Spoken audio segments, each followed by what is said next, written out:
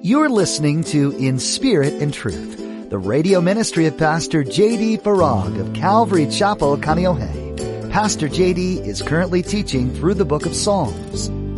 This is one of those Psalms of David that is a much-needed reminder of the assurance that God cares even when it seems like nobody else does.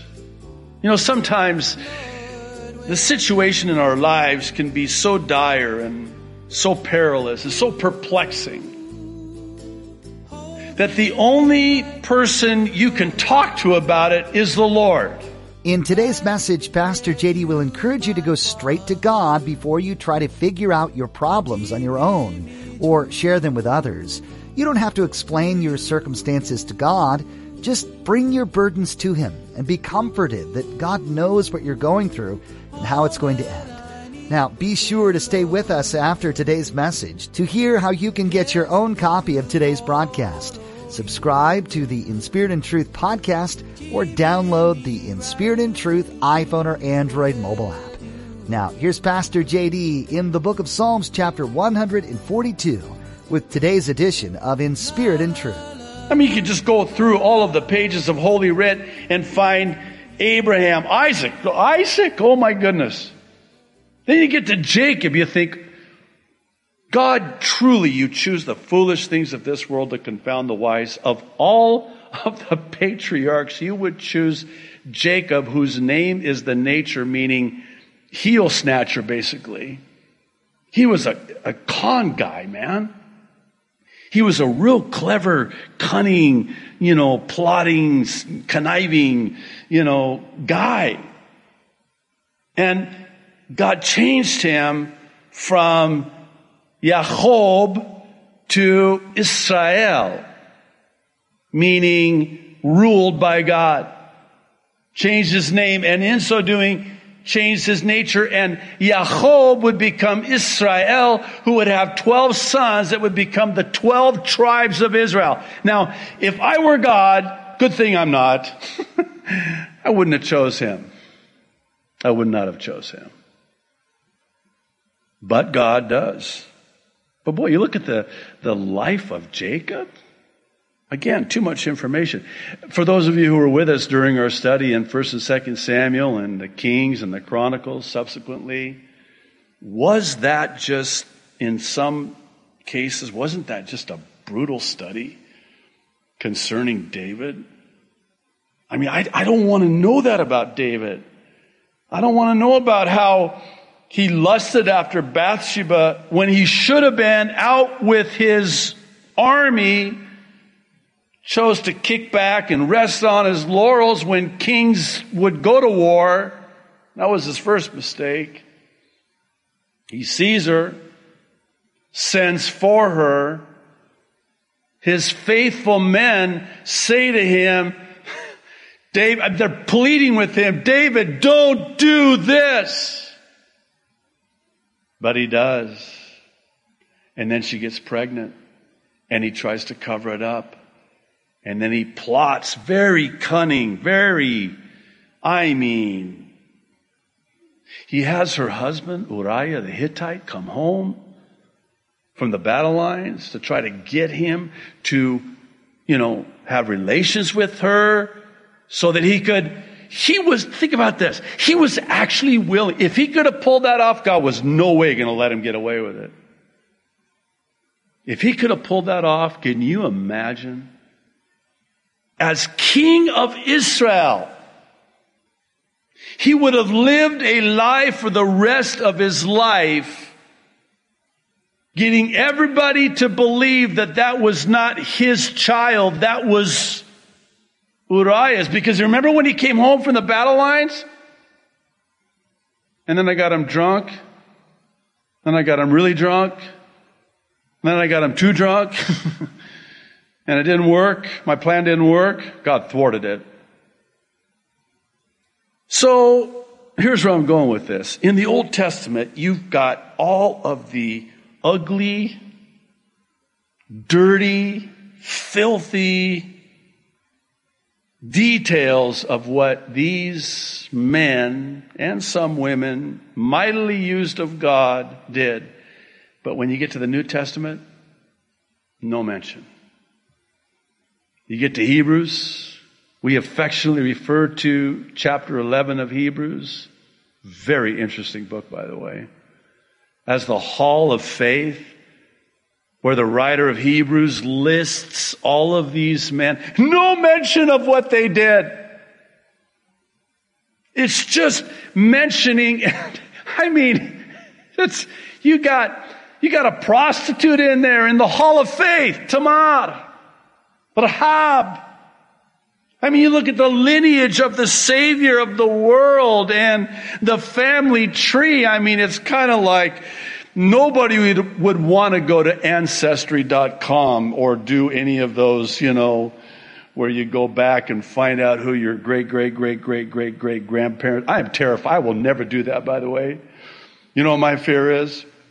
That somewhere in my ancestry, I am related to like Yasser Arafat or something like that. So I will never do that. I don't want to know. It's that ignorance is bliss, we say. Solomon in Ecclesiastes says, with much knowledge comes much sorrow. I don't want that sorrow. I got enough sorrow in my life to deal with. I don't want to deal with that. But I digress. I just love the honesty of God's Word. And I love the honesty and the sincerity of David's heart. I mean, he is pouring out his heart to God.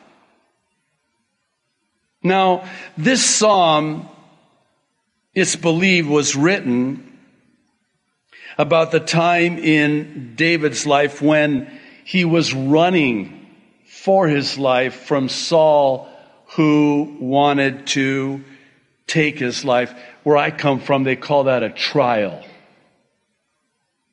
And yet, he's praying, he's crying out to the Lord, he's saying to the Lord, Lord, help me.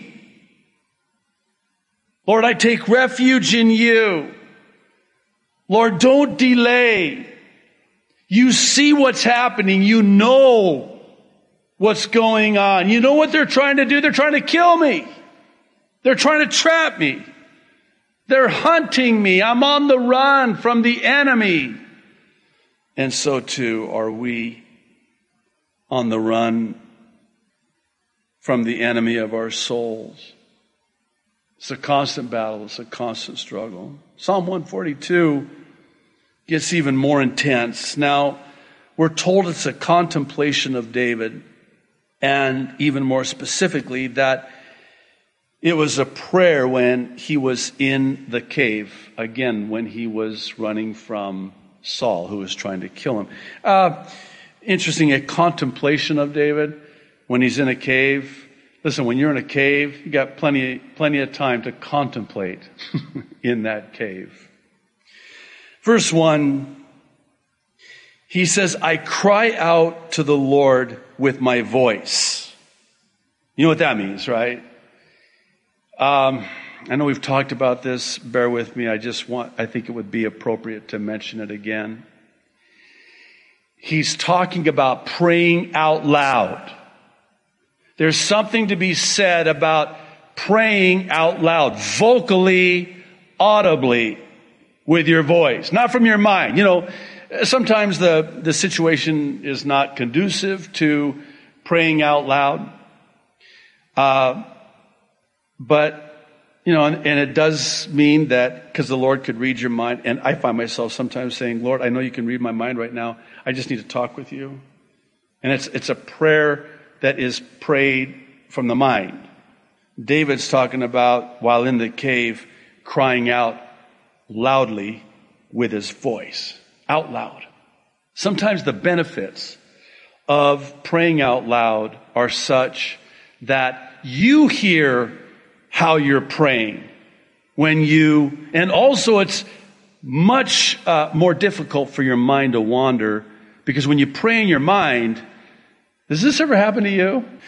Just getting even to pray in your mind When you set your foot to pray, I mean, all hell literally breaks loose. Why? Because Satan will do everything and stop at nothing to keep a Christian from praying. You know what the devil fears the most?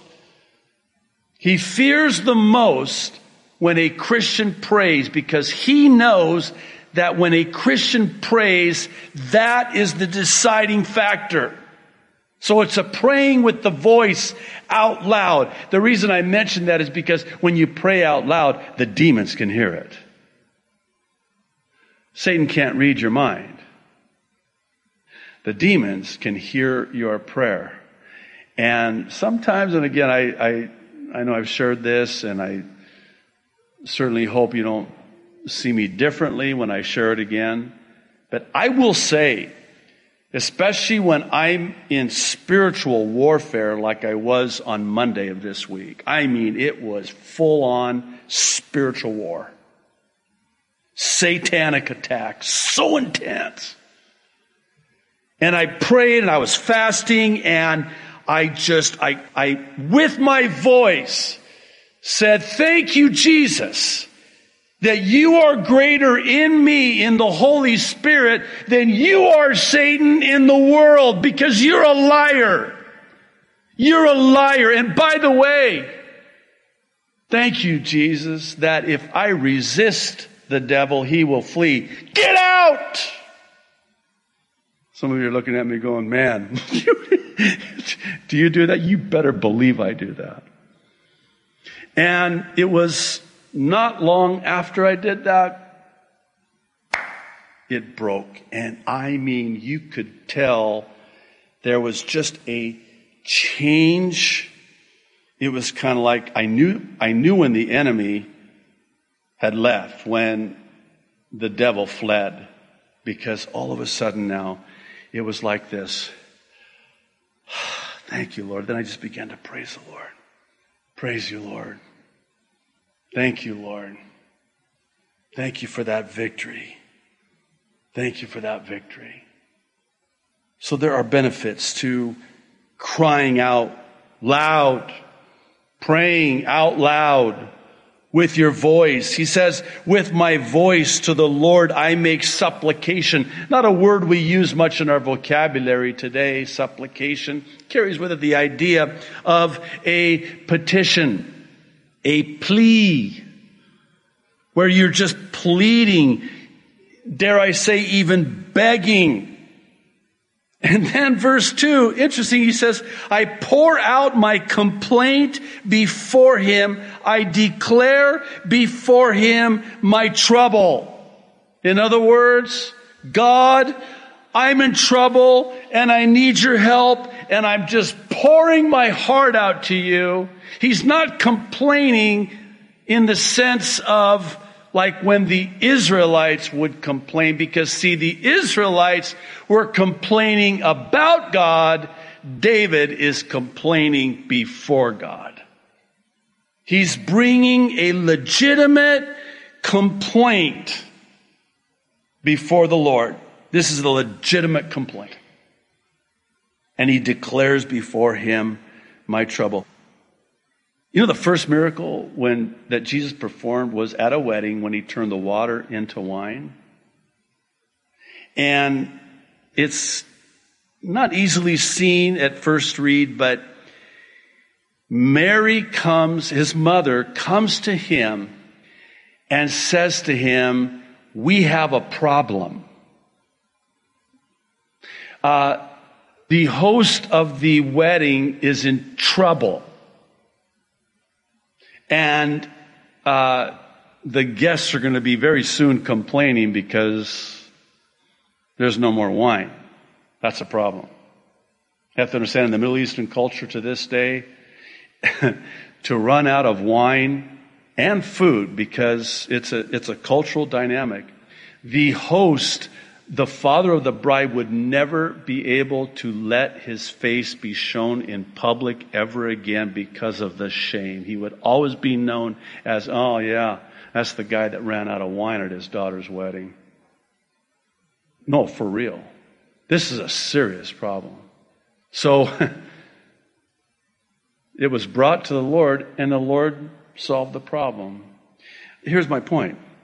Sometimes it does a heart good to just bring the problem to the Lord. Now you might think that's a firm grasp of the obvious. Come on, Pastor. What's the matter with you? Well, think about it. When we're in trouble or a problem arises, a crisis hits, do we take it to the Lord, or do we start panicking and calling people and feeling sorry for ourselves? And I think you'd be surprised if you really thought about it, how often it is that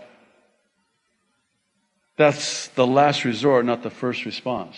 It reminds me of that story when the wife says to the husband, honey, we need to pray. To which the husband says, is it that bad? In other words, the problem is so serious, we better pray. Could it be that the problem got that bad because you didn't pray in the first place? Just a thought. So he is declaring before the Lord his trouble. What's the problem, David? Oh, verse 3. He's overwhelmed. He says, when my spirit was overwhelmed within me, then you knew my path in the way in which I walk. They have secretly set a snare for me. Keep in mind, he is running for his life. He knows he's been anointed as the next king of Israel. Yet here he is in a cave, homeless, running from Saul. He's overwhelmed. He's very discouraged. Verse 4, he says, look on my right hand and see, for there is no one who acknowledges me. Refuge has failed me. No one cares for my soul. You ever had those times when you just felt so alone in your struggle, in your difficulty? You've heard that expression, misery loves company. There's some truth to that. Because when you're going through a really difficult time and you're really hurting and you're really struggling, there's this tendency to think that you're being singled out. And oh, what comfort it brings when you're able to talk with somebody else who can say to you, hey, I went through something very similar. It reminds me what the Apostle Paul wrote to the Corinthian church in his second epistle, chapter 1, that we comfort others, we encourage others with the comfort that we received from the Lord when we went through that really painful and difficult time. And so God comforts us, and now we're able to comfort others. In fact, sometimes God will allow us to go through really difficult and tough stuff because he wants for us to be able to first have compassion. There's something about difficulty and suffering and pain that makes you more compassionate towards others, yeah? But you can comfort them, and it's one of these where you say to them, when we were going through that, God just ministered to us in such a powerful way. The comfort of the Holy Spirit. And the enemy's right there, isn't he? To try to get us to think, man, nobody cares. Verse 5, here it is again. I cried out to you, O Lord. I said, you are my refuge, my portion in the land of the living. The land of the living refers to this side of heaven. Here on earth, the land of the living. Attend to my cry, verse 6, for I am brought very low. Deliver me from my persecutors, for they are stronger than I. Bring my soul out of prison, that I may praise your name. The righteous shall surround me, for you shall deal bountifully with me. This is one of those Psalms of David that is a much needed reminder of the assurance that God cares even when it seems like nobody else does. You know, sometimes the situation in our lives can be so dire and so perilous and so perplexing that the only person you can talk to about it is the Lord. There have been times in my life where I've thought, maybe I should call, my pastor, a brother in Christ. Maybe I should call and just kind of, tell him about what's going on. And I thought to myself, it's going to take me literally hours to just even explain to them what I'm in the midst of. And that's even if I get through to them. And that presupposes they have 3 hours to give me to just listen and hear what I'm going through, and then to pray with me, and then to encourage me. And then it also presupposes that they're even going to know what to say. It's bad when somebody says, man, I don't know what to say. I hope I never go through that. Wow, thanks a lot. And then I realize I don't even have to do that. I can go right to the Lord. I can skip all of that. I can save myself 3 hours of explaining it, because God already knows. I don't have to explain it to Him. Lord, and then on Tuesday, I could just picture the Lord saying, I already know, I was there. Remember now, I'm all present. I'm all knowing. In fact, I knew it was going to happen before it happened. And also I know how it's going to end too. So I can cut through all of that. I can just go to Him and cast all my cares upon Him, as the Apostle Peter writes, because He cares for me. Oh Lord, You know. Lord, You know what I'm dealing with here. You know how scary this is. You know how terrifying this is. I mean, I don't know how this is going to end, when this is going, if this is going to end, but You do. The poetry of the Psalms evokes emotions of all kinds. The authors' lives were as varied as their songs, yet each point to truth we can't deny.